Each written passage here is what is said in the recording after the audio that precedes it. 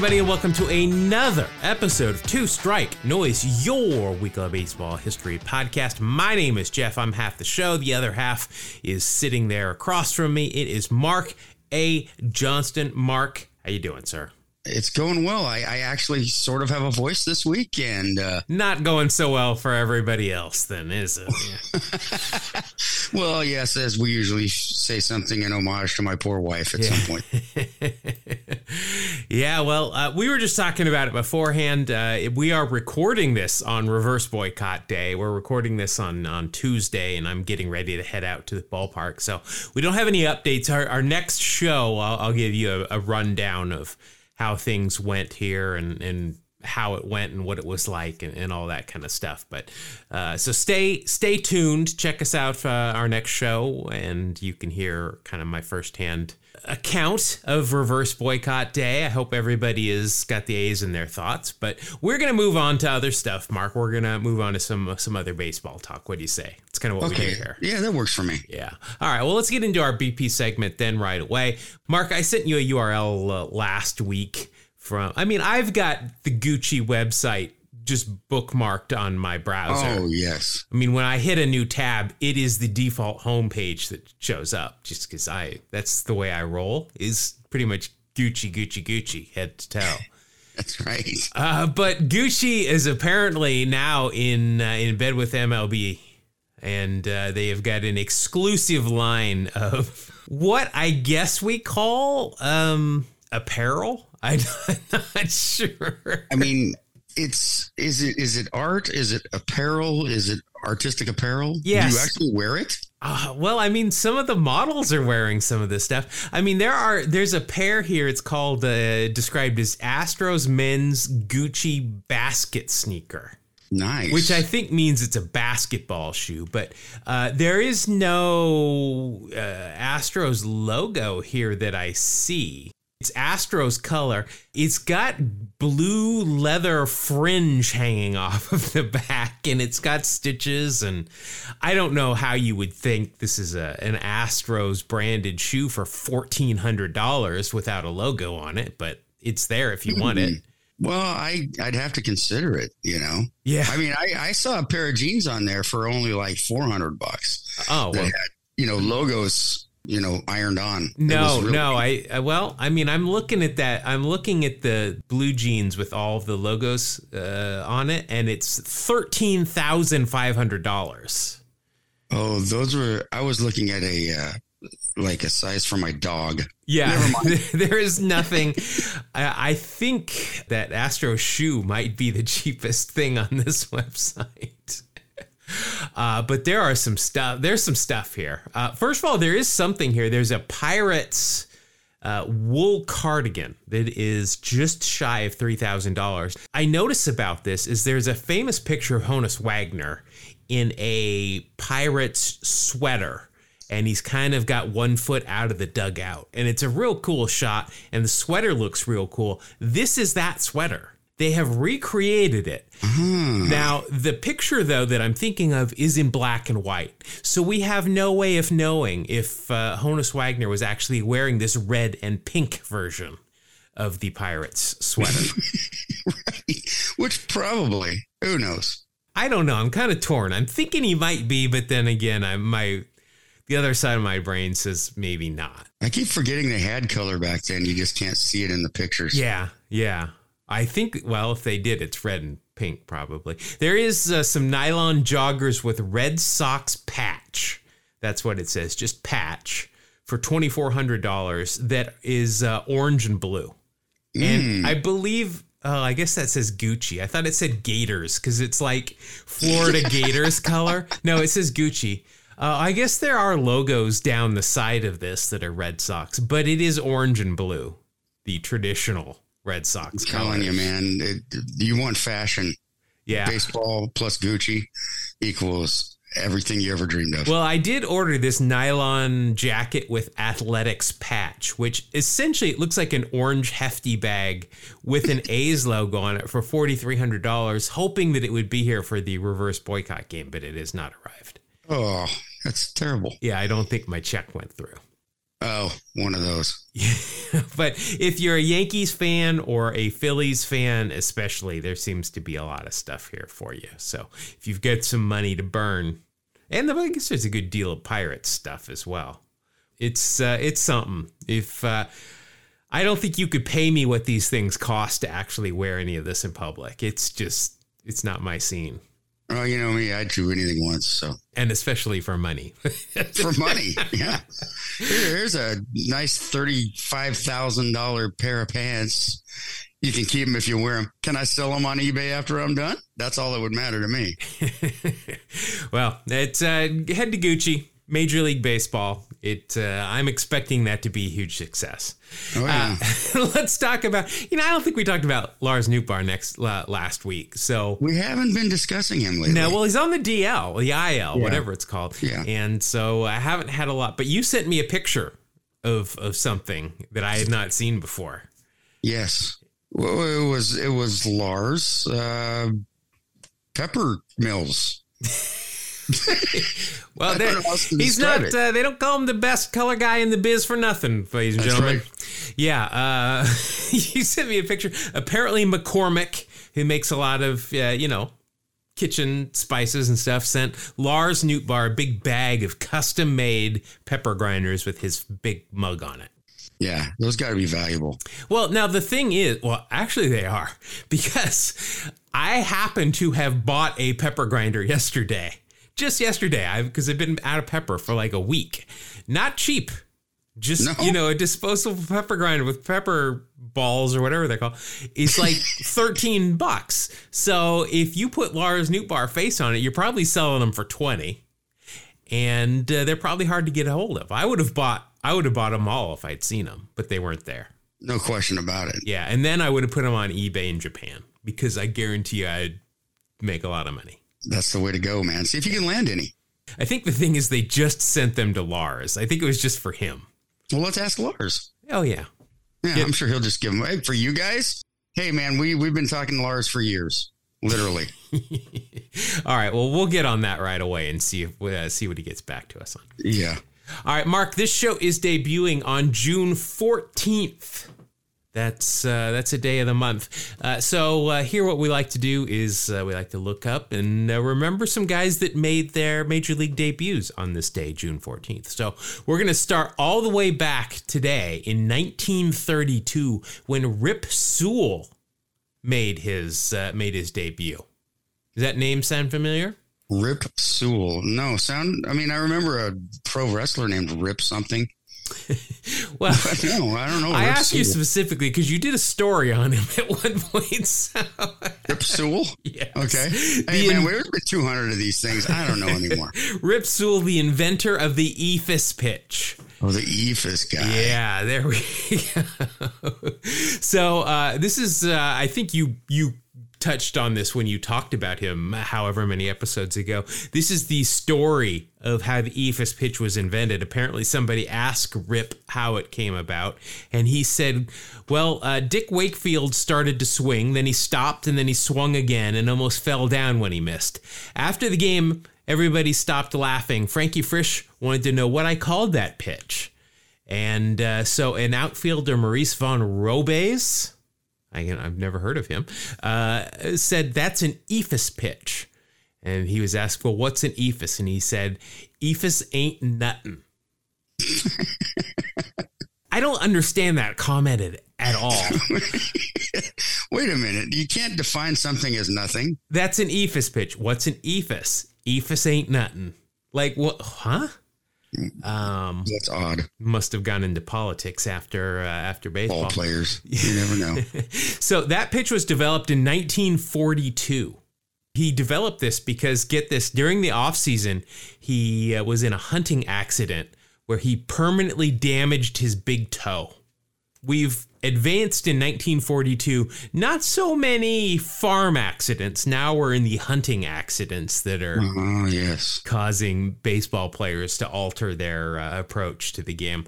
Sewell gave up 116 home runs in his regular season career to 68 different batters in 10 different ballparks. None of them ever came off his eephus pitch.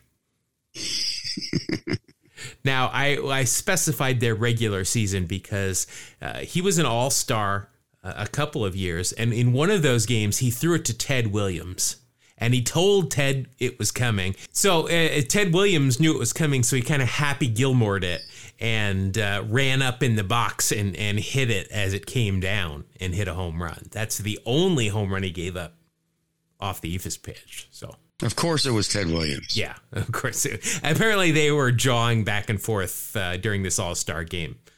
Friendly jawing, and said, "You're not going to throw me that, right?" And he said, "Oh, yeah, here it comes." And then he ran up and Happy Gilmore did for a home run. Very nice. All right, next in 1974, Steve Swisher made his debut, a.k.a. Nick's dad. Yes. So Steve Swisher, though, he played for 9 years, mainly with the Cubs and the Cardinals, then finished up with the Padres. He was a catcher, lifetime .216 average, which is 1 point better than Mario Mendoza. So he batted above the Mendoza line. Hold your head high. Yeah, .216. Again, okay, I don't want to take in, maybe Mario Mendoza loves that he's got something named after him, but, Bob Uecker's career average is exactly 200. And he seems like the exact kind of guy that you would, name something like this after. Yeah, it doesn't seem right to say, look at Bob hit the Mendoza line his career, and Mendoza hit better. That's not very fair. Yeah, I don't know. I think Mario Mendoza's still around, right? Maybe we need to get him on the horn as well as Newt. Yeah, maybe he's sick of it. Yeah, I don't know. I have not. Maybe we need to look into that. Yeah, it looks like he's still around. Yeah, he's still around. He's 72 years old, born in Chihuahua, Mexico. Nice. Chihuahua, for you in Cincinnati. Let's see if he likes it or not, because otherwise I think Bob Uecker gets it. And our last debut for June 14th, Mark, Chris Carpenter. Whoa, which one? Yeah, I know. Exactly. We have a love-hate relationship with anybody named Chris Carpenter on this podcast because there's been like 17 of them in the past decade that have played in Major League Baseball. But this is a pitcher, because I think every Chris Carpenter is a pitcher, but it's not any of them that we're thinking of. This one only pitched 2 seasons, one with the Cubs, one with the Red Sox. I think this is yet another Chris Carpenter to throw on the pile, but this one actually never pitched for the Cardinals, which is a rarity because they all seem to pitch for the Cardinals. Yeah, at least a couple dozen. Yeah, but not this one.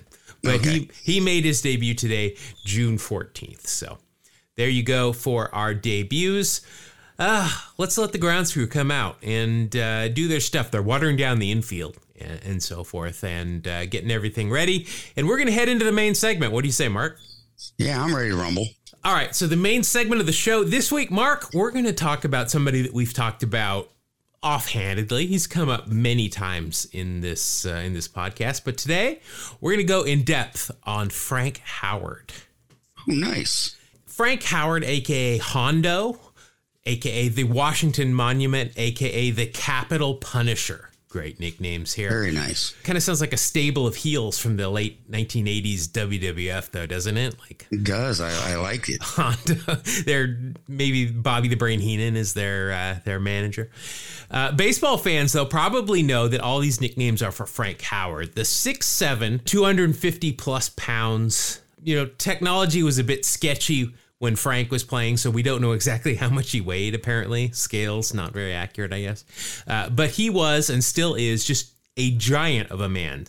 6 foot something, 250 today is not something that's instantly going to make you take a double take. But in the 60s, baseball stars of the day were generally under 6 feet and weighed like 180 pounds. So Frank Howard was just a monster of a man compared to everybody else. Have you seen Hondo? You've seen like video of him, Mark? Oh, I have. Yeah, absolutely. I have a little bit of a Frank Howard collection, actually. Oh, nice. Well, have you seen the movie Hondo? I have. So I knew it was a John Wayne movie, but that was about all I remember. Well, all I know about it. Howard has always been kind of measured when he speaks in interviews, so I can kind of see the comparison to the Duke and that kind of drawn out speech. The movie, though, is about a cowboy named Hondo who tries to force himself on a married woman waiting for her husband to return. She refuses him, and eventually Hondo saves that missing husband from the evil indigenous people. But ungrateful, the husband then tries to shoot Hondo in the back because he's creeping on his wife. But, of course, he misses point blank. Hondo shoots and kills him. So now he's killed the missing husband of the woman he's thirsting for. And that's been this week's Two Strike Noise Western recap. That's a fun story. Yeah. Well, I watched the trailer, and at one point he picks up a little child that can't swim and just chucks him in the water. And then his mom is running to save him. He can't swim. And Hondo goes, well, go save him. And she goes, well, I can't swim either. And then they look at each other, and she runs away, and he chases her like he's going to grab her and throw her in too. Meanwhile, the child is still drowning out there because he can't swim. Yeah, I watched this movie a long time ago. I remember none of this. Well, I mean, this was probably funny back in the day, but my mouth was literally agape when I saw this. I was like, wow. All right, let's get back to it. But Frank, always a big guy. In high school, he was 6'5", 195 pounds. His father played some semi-pro ball around Frank's hometown of Columbus, Ohio, and that helped to develop Frank's interest in the game. Despite his size, and I'm sure a lot of begging from coaches, Frank was not interested in football and never played. He did, however, play basketball. He was very good at that as well. He was a great athlete. So good, in fact, that he ended up playing both sports for his hometown school, the Ohio State University. While at Ohio State, Frank was an All-American in both basketball and baseball, earning All-American honors as a junior for basketball and setting a Madison Square Garden record in a holiday basketball tournament where he had 31 rebounds in a single game and 75 for the 3 games that he played during that tournament. His basketball teammates included John Havlicek and Jerry Lucas, who somebody that really does not like basketball, I know who they are. So it's pretty big. Frank was so good at basketball that he was even drafted by the Philadelphia Warriors of the NBA. But enough about basketball. Howard was obviously a great baseball player too, and he caught the eyes of scouts. He stood out because of his size, but also he hit the ball accordingly. He hit it really hard. With a lot of power, and in 1958, he signed a contract with the now Los Angeles Dodgers and spent his first year as a professional as a Green Bay Blue Jay in the Illinois-Indiana-Iowa League. I would be remiss if I didn't point out that Green Bay, Wisconsin is neither in Indiana, Illinois, nor Iowa. There's got to be a Green Bay there somewhere. Well, he was in Green Bay, Wisconsin. I don't know who named this league, but I don't think they checked his resume very well, whoever named it. So Howard did a good job hitting 37 home runs in Green Bay and driving in 119 while he hit 333.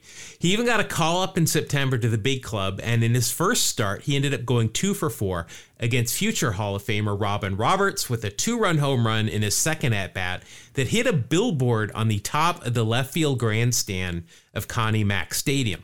The left fielder for the Athletics, in fact, didn't want to stand out there anymore after this home run because the sign that Frank hit did not look like it was going to stay up the rest of the game. That is funny. He did not want to stand out there. This is a great story about another game from that first year. This is from Hondo's Saber bio, which is by the one and only Mark Armour, by the way, who's a really good baseball author. He's all over the place. If you read anything about baseball, you've probably stumbled across that name before, but he's got this story in his Saber bio. He said, Frank came to bat in Cincinnati with teammate Duke Snider on third base. Vin Scully in the radio booth. This was against it's against the Reds, but Frank was a Dodger at this point. And Scully commented wryly that Snider was standing very far off the foul line at third in deference to Howard's propensity for pulling line drives down the line. And, he's a big guy, hits the ball hard. Just as Scully said this, Howard ripped a foul liner that hit Snider in the head, knocking him briefly unconscious and ending the Dukes' season. Wow. Things I would not want to get hit with: a Frank Howard or a Frank Thomas line drive. Those are... Yeah, put those on my list too. In 1959, he bounced around the minors, garnering talk of the next coming of Babe Ruth with his monstrous tape measure home runs. He was named the Sporting News Minor League Player of the Year. Frank made a quick 9-game stop again in LA at the end of the season before starting the 1960 season in Spokane and then finally getting called up to the majors for good. Despite some differences of opinions with Dodger manager Walter Alston, Frank played 117 games and he was named the National League Rookie of the Year. He blasted 23 home runs, knocked in 77, hit 268. He impressed both players and fans alike with his power, leading author Fresco Thompson to write this, quote, "One of these days, Frank Howard will unleash a line drive at the opposing pitcher and the only identification left on the mound is going to be a laundry mark," end quote. That's like Charlie Brown stuff, right? When That's right. Those comebackers and you see socks and everything flying up and you hear the sound of bowling pins. And then Lucy's going to inevitably complain, "Why didn't you field that?" That's right. Well, as is the case with most players today, Frank was a monster who could crush the ball. He could also swing and miss a lot. He was really good at that. In his first 3 years as a regular in the bigs, he struck out 266 times. Well, some people today blame things like launch angle and exit velo for the high number of 3 true outcome players. Frank actually had a good reason why he struck out so much earlier. He had 20/40 vision in his right eye and 20/60 in his left eye. So, wow. It's not good. Hondo strapped on some of those science teacher glasses, though. Bam. Immediately knocked 3 home runs in his next 4 games. And he would continue to wear them for the rest of his career. So science teacher glasses for the win. 1963, Frank helped the Dodgers win the World Series against the Yankees.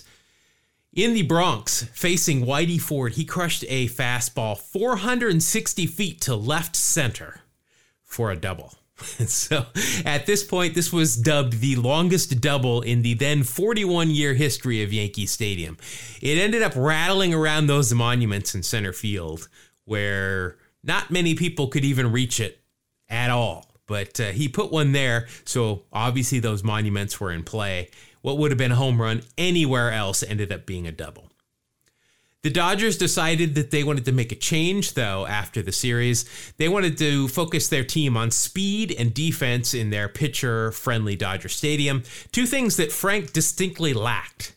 Frank used to have a good throwing arm, at least he did before he shoved himself into a locker in a fit of rage.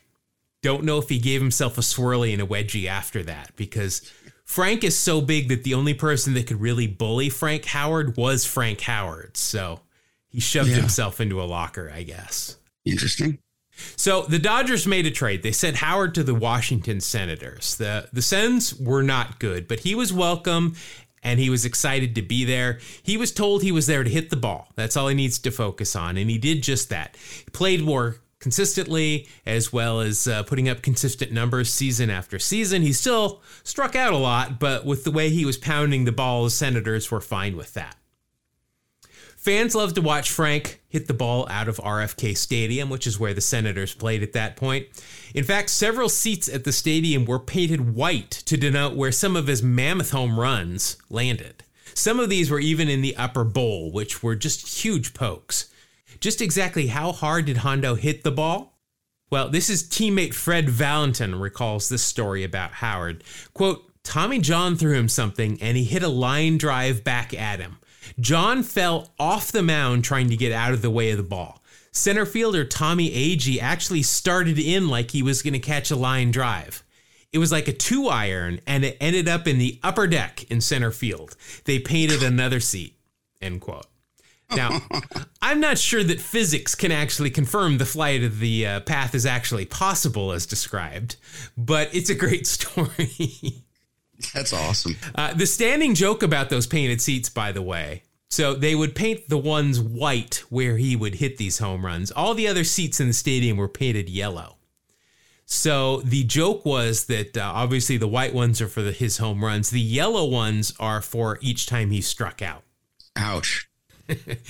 As a Senator, Frank was a 4-time All-Star, and in 1968, which was, as we have spoken at length about, the famous year of the pitcher, where Bob Gibson basically broke baseball. Yes. Howard hit 274. He led the league with 44 home runs. He knocked in 106 and led the league with a .552 slugging percentage. So in the year of the pitcher, from May 12th through the 18th, Frank smacked 10 home runs in a span of 20 plate appearances, which is still the major league record for most homers in a week. He collected 17 of his 106 RBI over that stretch. That's amazing. That's half of the time he went to the plate in that span. He hit a home run. That's completely ridiculous. Yeah. So in 1969, Ted Williams took over as manager of the Senators. He asked Frank to have a little patience at the plate. He wanted him to take a strike every at-bat.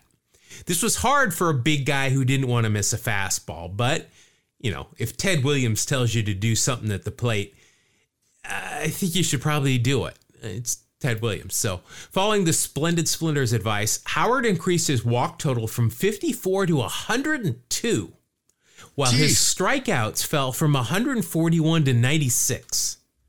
So that is impressive. Again, I listened to Ted Williams if he told you something.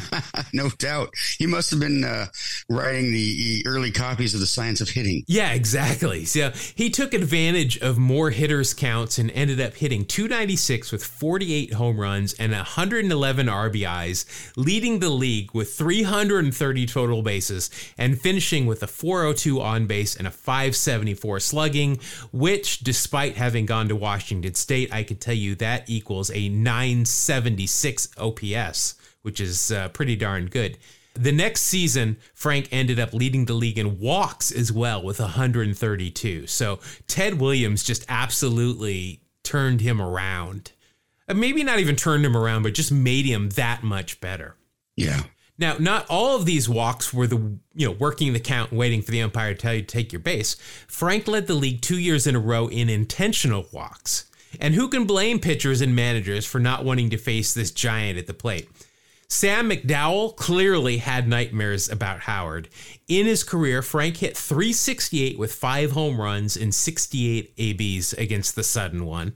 It could have been worse, though, because McDowell walked Howard 25 times, including intentionally 9 times. And in 1970, in 2 separate games, while Sam McDowell was pitching against Washington, McDowell was taken off the mound, stuck in the outfield when Howard came to the plate, and then went back to the mound after Howard's at-bats. Yeah, that's dominance. Overall, Frank played for 16 seasons in the big leagues, hitting 382 home runs. He drove in 1,119 RBI. He hit for 273 as an average, struck out 1,460 times, and accumulated a WAR of 37.6. Frank did sign with the Teo Lions in the NPB and for the 1974 season, but he hurt his back in his very first at-bat of the year. And he finished the game, but then that was it. He retired after that game, didn't play again. Frank eventually went on to coach and even manage. He was named manager of the Mets in 1983, where Ron Darling had some incredible stories about him from his book 108 Stitches. First, everybody was scared to death of him because he was so big, but he was always described as a very nice man, but he was a very big and intimidating man as well, and he didn't speak much. So basically, whatever he did, nobody was going to question him about it. Because nobody really wanted to make him mad. So they had to keep their opinions to themselves when Frank would lift weights in only his jockstrap in the team sauna. As the manager still. And Darling said, wow, he was still in really good shape. 6'7", 250-pound man in his jockstrap in the sauna lifting weights. Now, in the movie Major League, isn't there a scene where Serrano's just in his jock? I think he's just in the locker room, but he's just in his jock and he's lifting weights and he's smoking a cigar. That's right. So I'm wondering if that was kind of inspired from this story. Definitely a possibility. Yeah, they kind of look. Well, I mean, they don't look the same. There's one stark difference between Frank Howard and Pedro Serrano, but They're big dudes, is what you're saying. Yeah, they're big dudes. He also only had 2 outfits during baseball season. his civvies, which I'll talk about here in a minute, and his uniform. He would often get to the ballpark, put on his full game uniform, and then go run errands around the city in uniform. He needed a haircut, maybe drop a letter off at the post office. He'd do it in full uniform. One story had Frank going to the hospital to visit some sick kids. So this is a good story, right? Well, he did it in full uniform, and on his way there, he's driving himself. He gets stuck on the bridge at the toll booth. Again, in full uniform, he's trying to stuff dollar bills in the toll basket. You know, the basket where you toss your change in to pay for the toll. Well, he's trying to stuff dollar bills in. I don't know why he thought this was a good idea, but I can just see a line of New Yorkers at this toll booth just laying on their horns because they're getting held up. And then somebody in a full Mets uniform that's the size of the Empire State Building gets out of the car and looks at them. And I'm also just assuming it's like a mini, like it's a clown car, and he's this big guy getting out of it because that makes it funnier to me. If he wasn't in uniform, though, Frank seemingly only had one other pair of clothes that he wore everywhere else. They'd be going on a road trip, and Frank would show up with only his bowling ball bag. You know, not a suitcase, but you know that little bag that you would carry, like from the 70s, that you would carry your bowling ball around with.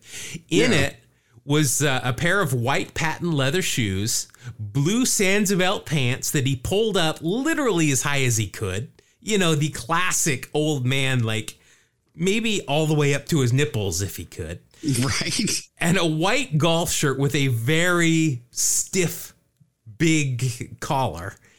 And he always would tuck that into those high-waisted pants. That was it.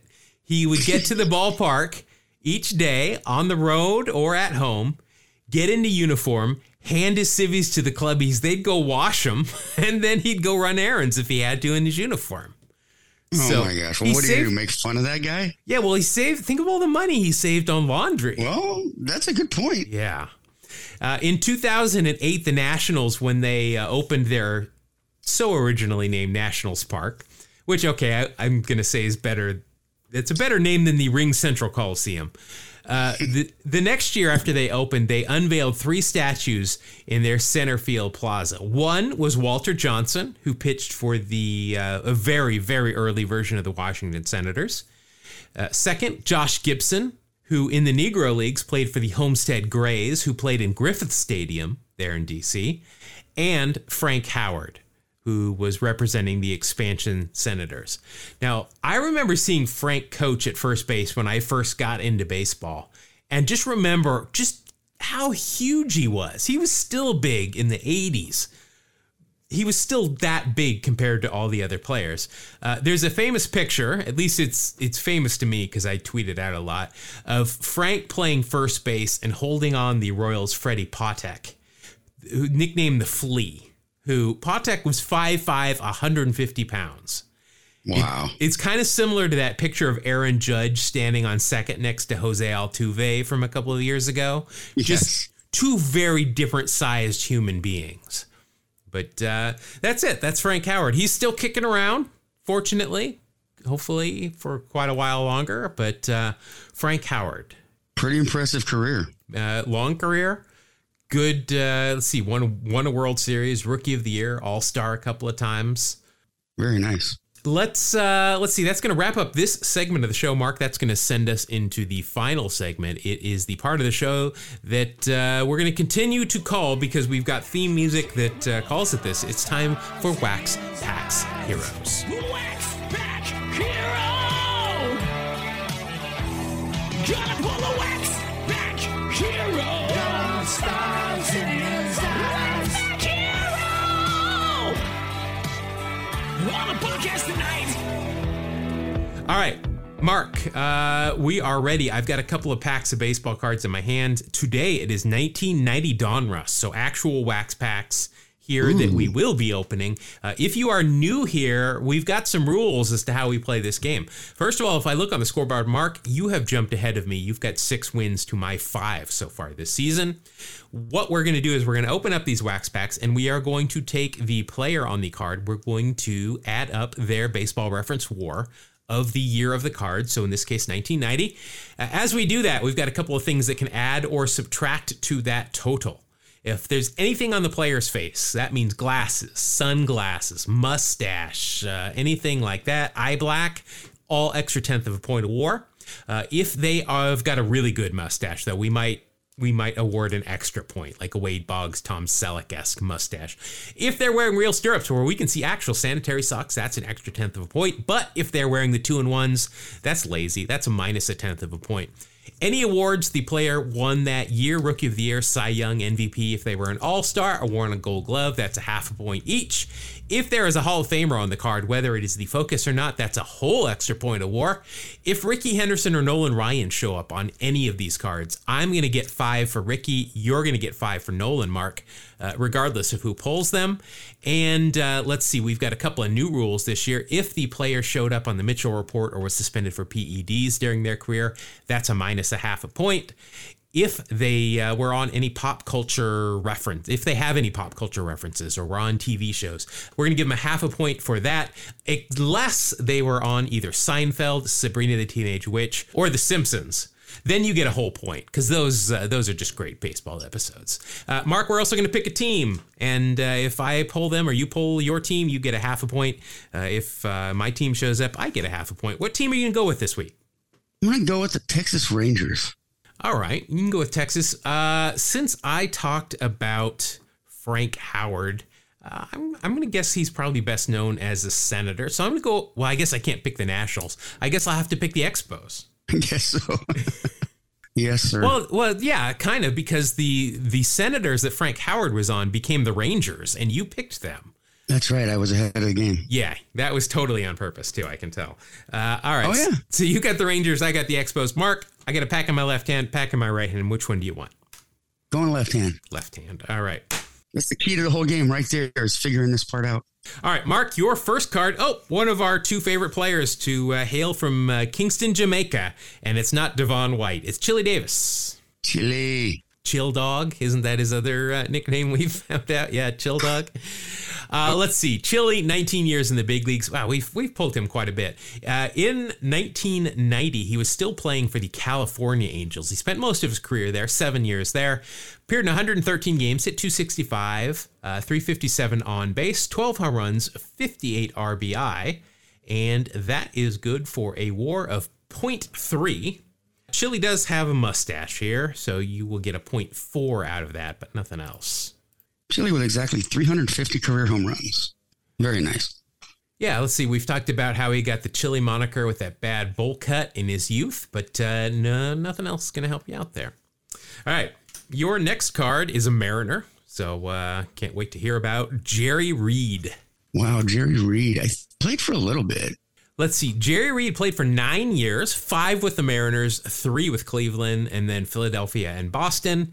Let's see. In 1990, it was his final year in the league. He split time between the Mariners and the Red Sox. Overall, he went 2-2, 4.82 ERA, 52 innings pitched, 19 strikeouts, a 85 ERA plus, and that is good for a WAR of exactly 0. He had a minus .1 for Seattle and a positive .1. Oh, no, I'm sorry. I am incorrect there. They are both minus .1s. So that is actually a minus .2. Now, looking at the card, he does have a mustache, but he also has 2-in-1 stirrups on. So it is going to be a minus .2 for you, unless he has some pop culture reference that we have yet to uncover. I truly doubt it. Yeah, I don't see anything there. Looks like he played in the senior league, though, for the St. Petersburg Pelicans. All right. Next card. Oh, well, you've got another guy that at least played for the Mariners at one point. Here he is with the A's. He went on to be a pitching coach for the A's for a very long time. It's Curt Young. Oh, yeah. Let's see. Curt Young, as a player, played for 11 years, 10 of which were with the A's. And then, let's see, he split 92 with the Royals and the Yankees before coming back to Oakland for his final year. In 1990, let's see, he went 9-6 with a 4.85 ERA, 124 innings pitched, 56 Ks, 76 ERA plus, and that will equal a WAR of minus .9. Oh, thanks, Kurt. Yeah, that's kind of weird. He does have the 2-in-1s on as well, as pretty much everyone on the A's did that year. So that's going to Yes. be a -1 for you. Real nice. I like that. He's getting even from the time I picked him up at the airport and got lost. I think you've told that story before, I right? have, yes. This was long before GPS. Did he ever say, "Hey, do you know where you're going?" He said, Mark, I think you're lost. I said, no. I know exactly where we are.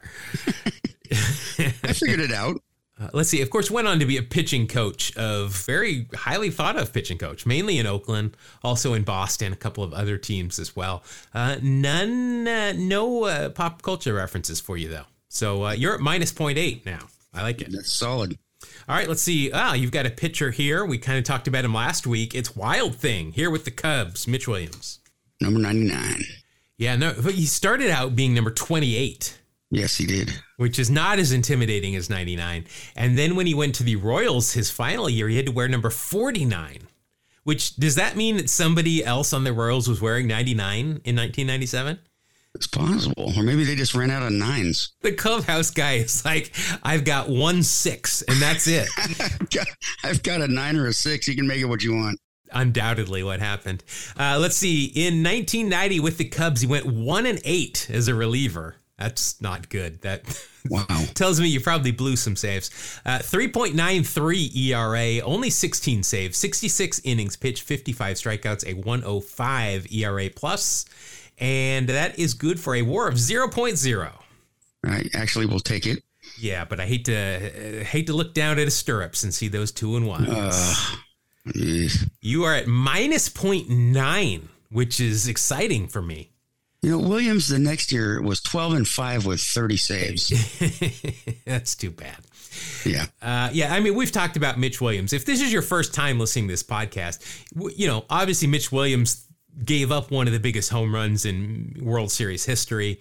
We've talked about this all about 78 times. So that is why we are not going to go into depth on Mitch Williams and his, kind of his playing career so much, nor the lawsuit against the film Major League for what he thought was stealing his gig when I think he actually stole it from the movie.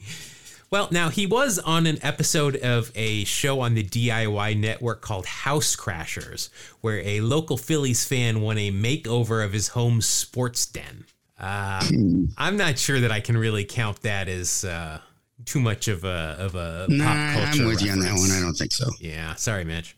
All right, next. Oh, you got a Hall of Famer. Oh, this is a good one. This is a good one who was just recently on the Pop Fly Art baseball drop of the week, which I picked up with an autograph. Nice. It is Tim Raines here with the Expos, which is my team. So Very I'm going to nice. go ahead and throw that -0.5 minus on you right now. All right, so Rock, of course, a Hall of Famer, 23-year play. He played just about as long as Ricky. Yeah. So he just he got into the big leagues a little bit earlier. Let's see, 23 years in the big leagues, 13 with Montreal, 5 with the White Sox, 3 with the Yankees, 1 apiece for Florida, Baltimore, and my Oakland Athletics. In 1990, it was his final year with Montreal. Let's see, he came up, obviously, with Montreal. 130 games, he hit .287, 379 on base, 9 home runs, 62 RBI, 49 stolen bases, a 117 OPS plus, and all of that together is going to equal a 2.9 WAR. He is a Hall of Famer, so that'll be a 3.9. He's got a mustache and eye black on here, so that will be a 4.1. There you go, Rock. Let's see, 7-time All-Star, won 2 World Series titles. Let's see, that was coming with the Yankees in both of them in 96 and 98. Also won a batting title, which is something I don't often think of, in 1986, and was an All-Star MVP as well. I don't see anything here that's going to help you pop culture-wise, but just reading through this, I mean, his story seems so familiar to Ricky Henderson's. In terms of the football and the length of the career and what he did on the field. I'm a big Rock fan. Yeah, he was. He didn't get nearly as much attention as he would have gotten had he played somewhere other than Montreal. Yeah. Total all-around superstar. Yeah, really was. I was reading a history on the baseball bunch, getting ready for a future show on the Baseball Bunch. And Andre Dawson was on the Baseball Bunch, and he was so excited to be there. According to Johnny Bench, he is the only player that learned and remembered all of his lines because he was so excited to get exposure in the U.S. since he was playing in Montreal. Totally makes sense. Yeah. Oh, well, speaking of Montreal, back-to-back Expos. So that's going to be another minus half a point for you right there. I like it. It is Jeff Hewson. I think of Jeff Hewson as a Ranger, mainly. Yeah, me too. Now, I grew up on Houston Street, which is so weird. I think it was named after Jeff Hewson. I think it was. who debuted in 1988. So I'm sure they did name it after that. But let's see. Jeff Hewson, 12 years in the big leagues, 4 in Texas, 2 with Montreal, and then a bunch of other teams. In 1990, it was his first year with the Rangers, 145 games, hit .240, 320 on base, no home runs, 28 RBI, 12 steals, 70 OPS plus, and that is good for a 1.8 WAR. Very nice. Scrappy guy. Yeah. Generally a shortstop, but he also, basically you'd stick him anywhere. He's an athlete for sure. Played all around the infield, played some outfield as well as needed. Probably would have pitched if he played, in this era. Right. Does some color commentary for the Rockies. Next, we have got a Cub. It is none other than Mr. Schwan Dunston. Schwan. Well, you're going to get stirrup money and you're going to get mustache money because he's always got those two things going. Definitely. Let's see. Another one of those guys that we've pulled quite a bit. 18 years in the big leagues, 12 with the Cubs, 4 with the Giants, and then a bunch of other people. 12 home runs, 43 RBI, only 3 stolen bases. This is at age 37. Let's see. Good news for you. In 1990, he was an all-star. 1 of 2 times in his career. For the Cubs, 146 games, hit .262, 283 on base. Did not walk a lot. No, he did not. 17 home runs, 66 RBI, 25 stolen bases, and 87 OPS plus, and that is good for a 1.5. Plus, he was an all-star, so that will be a 2.0, plus the mustache and the stirrups, so that will be a 2.2. Now, I think I'm going to give you a half a point for pop culture reference just for the Schwanometer. He Schwanometer. Yeah. Yes, that was a big deal. Yeah. I love the Schwanometer. Yeah, I'm going to give you half point for that. Schwan was the first overall draft pick in the 1982 draft. Oh, wow. All right, you've got 2 cards left here at 6.7. Next, you got pitcher for the Bucks, Rick Reed. Rick Reed played 15 years in the big leagues. Let's see, 5 with the Mets, 4 with the Bucks, 3 with the Twins, and some other guys.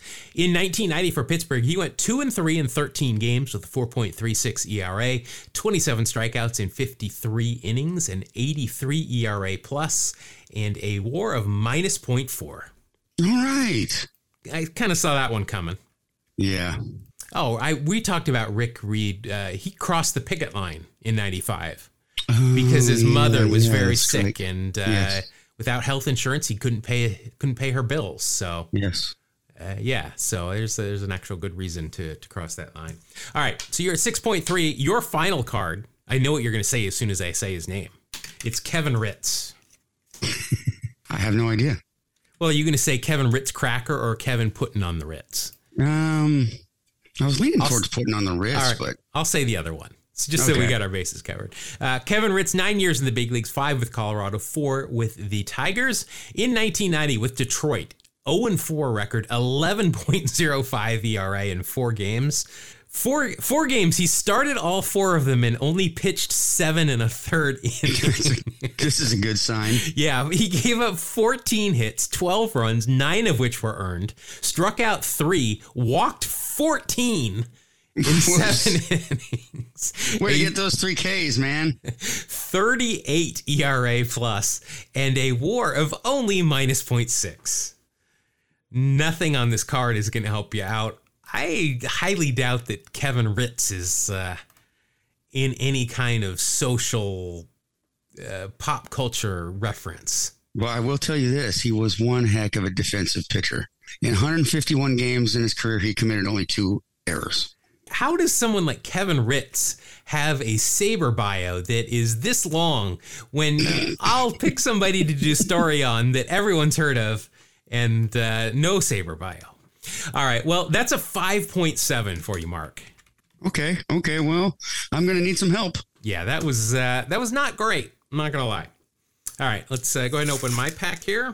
All right, so I get to beat 5.7. My first card, rated rookie. If this truly is his rookie year, I might not get a whole lot, but it's Juan Gonzalez. Hey, that's one of the more. Now, here's an interesting thing to look at is if you look at the card, does he look like he's hitting right or left? Right. Because there's a reverse negative. Yeah, this one is definitely right. Okay, the reverse negative is pretty valuable on that one. How great would that have been? Then I would want to use the Beckett value. If you were to get that card graded and it came back PSA 10, it would be worth $50. Well, as it is, this one's probably worth about 5 cents.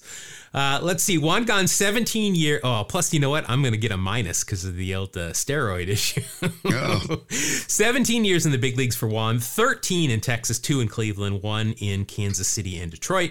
In 1990, let's see. He had appeared in 24 games in 89, 25 in 1990, so not a whole lot. He hit 289, 316 on base, 4 home runs, 12 RBI, a 131 OPS plus, and that is a WAR of 0.8. Now, he is on the Rangers, too, so that's your team.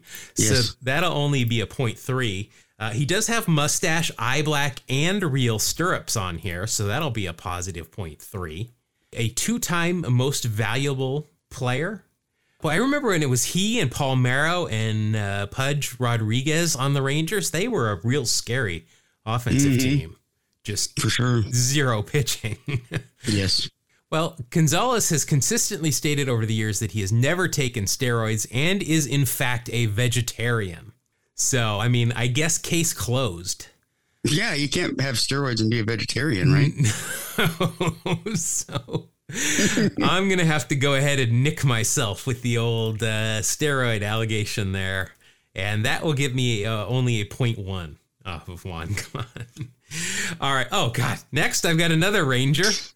Oh, nice. So that's another minus 0.5 for me. Here, reliever Jeff Russell. I remember Jeff Russell, sure. I do too, as an A. I remember Jeff Russell. That's right. Let's see. 2-time All-Star. Also was a Rolaids Relief Man of the Year winner in 1989. But unfortunately, we're looking at 1990, where he went 1-5 with a 4.26 ERA, 10 saves. Looks like he was injured this year. 25 innings, 16 strikeouts, a 93 ERA plus, and a WAR of minus 0.4. He's got a mustache and he's got stirrups, though, so it'll only be a minus 0.2. But he's on the Rangers, so it'll actually be a minus 0.7. These are some great cards. I tell you what, we are hitting our stride as far as great players. I'm telling you. Really, really good. Of course, traded by the Rangers with Ruben Sierra and Bobby Witt to the A's for Jose Canseco. So I would say the A's probably got the better end of that deal. But don't you get minus roids points by association? I think if you pull up Jose Canseco or McGuire, it's an automatic minus 10, unless it's me. Oh, well, let's see. He was inducted into the Rangers Hall of Fame in 2017, along with Juan Gonzalez. Ah. Little chemistry there. Okay, next I've got member of the New York... Oh, chemistry, get it? That's pretty good, man. I thought you did it on purpose. That podcasting class, it's just like I say these things and don't even recognize it anymore, the brilliance. It's all about the chemicals. Here he is. Oh, he's wearing a Mims band, but we're not doing that anymore. Here with the Mets, it's Juan Samuel. Juan Samuel, second baseman, correct? Yeah, Sammy, second baseman. Played some outfield at the end of his career, but yeah, you're right. And let's see, 16 years in the big league, 7 in Philly, 3 with the Dodgers, 3 with the Blue Jays. 3-time All-Star in 1990. He was with the Dodgers, 143 games, hit 242, 316 on base, 13 home runs, 52 RBI, 38 stolen bases. I like it. 20 caught stealing. I do not like that. A 94 OPS plus, and that's good for a 0.5 WAR. He's got a mustache on, and he has got, no, I think those are fake stirrups. So that'll only be a 0.5. Rookie season, 19 triples and 72 stolen bases. Not a bad start. Yeah, not bad at all. That broke the MLB rookie single season record for steals previously held by Tim Raines, another person we've already pulled today. All right, so I'm at minus 0.1 thus far. Next, I remember this guy from the rotation with the Giants, Atlee Hammaker. Atlee, if I had a hammocker. That is a good one, and I do not remember that one. Atlee, if I had a hammocker, that is good. I'm not sure. I mean, I think most of our listeners will get that reference, but I don't know. Let's see. 12 years in the big leagues for Atlee.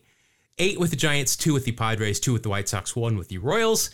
In 1990, let's see, he split time with the Giants and the Padres. He went 4-9 with a 4.36 ERA, 44 Ks in 86 innings, 85 ERA plus. And that is going to equal a WAR of a positive 0.1. And that's going to be it, which will put me right at 0 with 5 cards left. Oh, well, you got 5. That's plenty to catch up to me. Jeez. It's not like I scored. Let's see. Atlee was a first-round draft pick in the 1979 draft by the Royals. You don't see enough ball players named Atlee anymore. I mean, there's maybe 6, 7 dozen. That's it. Let's see, he's half German and half Japanese, very close to the Lars Nootbaar. Yeah, Dutch and Japanese, but nothing there. He was part of the God Squad. We've talked about that with Scott Geraltz, Jeff Brantley, and former guest Dave Dravecky. Dave was a great interview. Yeah, he certainly was. Yeah. But nothing here is going to help me out pop culture wise. So we will move on to, we've got science teacher glasses in full effect here for shortstop for the Red Sox, Luis Rivera. Played for 11 years, 5 with Boston, 3 with Montreal, and then 1 for the Royals, Mets, and Astros. In 1990 with Boston, 118 games, 225 average, 279 on base, 7 home runs, 45 RBI, 4 stolen bases, and a 71 OPS plus. And that's good for a minus 0.7 WAR. Nice. That is, Jeff, you're on a roll. Yeah, that's not good. He's got a mustache and he's got those glasses, so that will be a minus 0.5. So I'm, again, back into the negative. I didn't want to stay in the positive for too long. No. Oh, he was once traded for former and only Mariners team captain, Spike Owen. Wow. Let's see. Nothing going to help me out here pop culture-wise from Luis Rivera, shockingly enough. Next, we've got, I see mustache and eye black, so I like that. Here with Cleveland, shortstop Felix Fermin. 10 years in the big leagues, 5 with Cleveland, 2 with Pittsburgh, 2 with the Mariners, and then 1 final season with the Cubs. In 1990 with Cleveland, 148 games, 256 average, 297 on base, 1 home run, 40 RBIs, 3 stolen bases, a 70 OPS plus, and a WAR of positive 0.9. So that's the other way. Plus, he's got the mustache and he's got the eye black, so that'll be a 1.1 for me. Very nice. El Gato. Interesting. It doesn't go into any detail here, but it says in 1996, Fermin was very nearly traded to the Yankees for Mariano Rivera. Yeah, come on. We've talked about that before. Boy, that would have changed things. Yeah, that would have changed the trajectory of 2 franchises. That's right. Wow. At 93, though, he was traded by Cleveland with Reggie Jefferson to the Mariners for Omar Vizquel. One of your happier days, I assume. Yeah, that's for sure. Had 4 sacrifice hits in 1 game against the Mariners. Wow. Which is tied a record, an 87-year-old record. That was in 89. So nice. Saw a record, knew he could get it, went for it. Wait, so he just sacrificed whether he was told to or not? I don't know. It doesn't go into any detail, but I would have. There's a guy on second in the 9th inning. They're up by 16 runs, and he sacrifices him over to third. That's right. He's like, there's the record, baby. Put it in the books. All right, so I'm at positive 0.6. I've only got 3 cards left here. I've got an all-star card, though. This is good. He's got 2-in-1s, but he's got a mustache and eye black. And he's wearing Mims bands, but again, no bonus there. It's catcher for the Dads. It's Benito Santiago. Was he wearing 09 or 9 in this one? I can't tell because we're looking at him face on at the plate. But yeah, he wore that 09 with the Padres and the Marlins. Yes. Then he went back when he was with the Cubs and just wore 9. So I don't know. Maybe the Cubs put an end to his tomfoolery. I don't know. Very strange. 20 years in the big leagues for Benny, 7 with the Padres, 3 with the Giants, 2 with the Reds, 2 with the Fish, 2 with the Blue Jays, and then a bunch of other teams for 1. In 1990, I like it, All-Star with the Padres, 100 games, hit 270, 323 on base, 11 home runs, 53 RBI, 5 stolen bases, a 102 OPS plus. And remember, he was a Gold Glove that year too. Remember, WAR does take into account defense, and he was one of the great defensive catchers of his day. But that'll only get me a 2.1. I do get the All-Star, and then the Stirrups, White Boy 1, and then I've got the mustache and the eye black. He won the Gold Glove that year too, so that'll be a 3.1 and a 3.2. I'm about halfway to you with 2 cards left. Something interesting. He became the first player to hit a grand slam off of Greg Maddux in the regular season. And that's after Maddux had been pitching for 10 years. Wow. That's amazing. Very similar to, Jim Palmer never gave up a grand slam. That's right. Steroid allegations was named by FBI investigators as one of the athletes involved, linked to performance in the book Game of Shadows, and was named in the Mitchell Report. Boom, boom. So that sends me back down to 3.3. All right, let's see. Next, we've got pitcher for the Orioles. It is Greg Olson. Not the catcher, the pitcher. Nope. 2 different Greg Olsons in the same era. And not the tight end for the Carolina Panthers. Right. Forgot about that guy. I see this Greg Olson on Twitter all the time. He loves to show when he gets autograph requests in the mail for the football player. So good news for me, 1990 was an all-star year, his only all-star year. He ended up playing 14 years in the big league, 6 with Baltimore, and then just 1 or 2 with a bunch of other teams. In 1990 with Baltimore, he went 6-5, 2.42 ERA, 37 saves, 74 innings pitched, 74 strikeouts, a 158 ERA plus, and that is going to equal a WAR of 2.4. He is an all-star, so that'll be 2.9, and that's all I'm going to get out of him. But that 2.9 takes me up to 6.2 and puts me in the lead with 1 card left. Oh no. Let's see. Greg was a first-round draft pick, 4th overall pick of the Orioles in 1988. I think we've mentioned that he does TV for the SEC network, I believe. Used to do some for the Orioles on MASN. Oh, wow. In 21 was diagnosed with prostate cancer. Ouch. I think he's doing okay, though, because I'm pretty sure that he's working on SEC broadcasts for baseball. Good. Now, he did serve as the pitching coach in the Fox TV series Pitch. Well, let's see if he ever appeared in it. Or if that's true. That's got to make a difference. Yeah, if he was just the pitching coach, I'm going to say no. But if it says actor here, 1 episode, Pitch.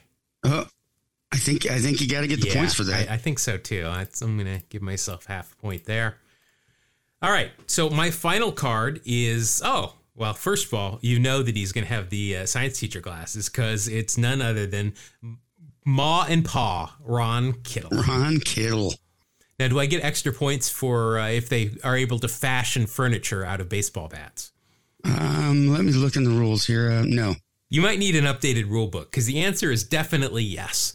Okay. In this case, Ron played for 10 years in the big leagues, 8 with the White Sox, 2 with the Yankees, and then split time in Cleveland and Baltimore.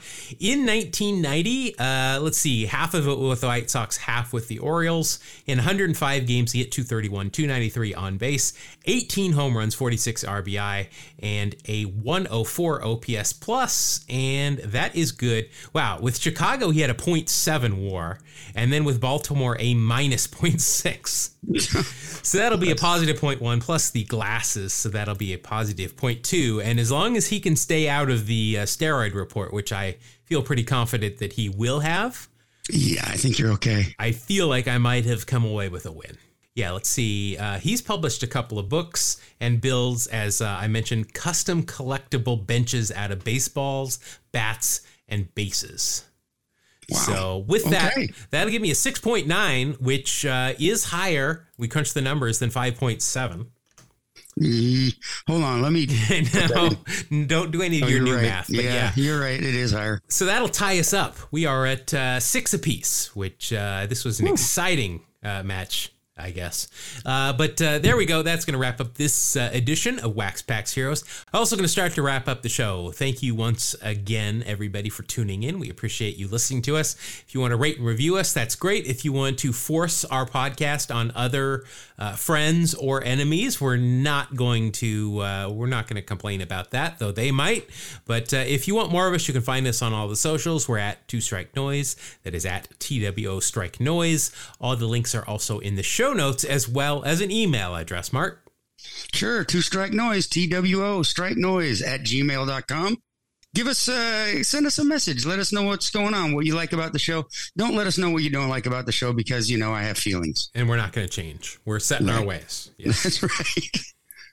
All right. Well, thank you, everybody, once again. I think we're going to have an episode next week. I'm getting ready to not be around for a little bit. So one of the next 2 weeks will be off, but I think we're going to try to throw together a Tales from the Dugout and see if I can get that edited before I am not available. So just be aware. I know, put that on your calendar that one of the next 2 weeks you might fall into a depression, but don't worry. We got a bunch of episodes backlogged if you want to go back and revisit them or listen to them for the first time. I don't know. You do you. I mean, yeah. We've been doing this. What is this? This is show 216. So even if you've listened to everyone before, just go pick a random episode and listen to another one. But thank you, everybody, for joining us. Mark, this was fun. Let's do it again. We'll see you all on the next episode of Two Strike Noise. Thank you. God bless you. Have a great day.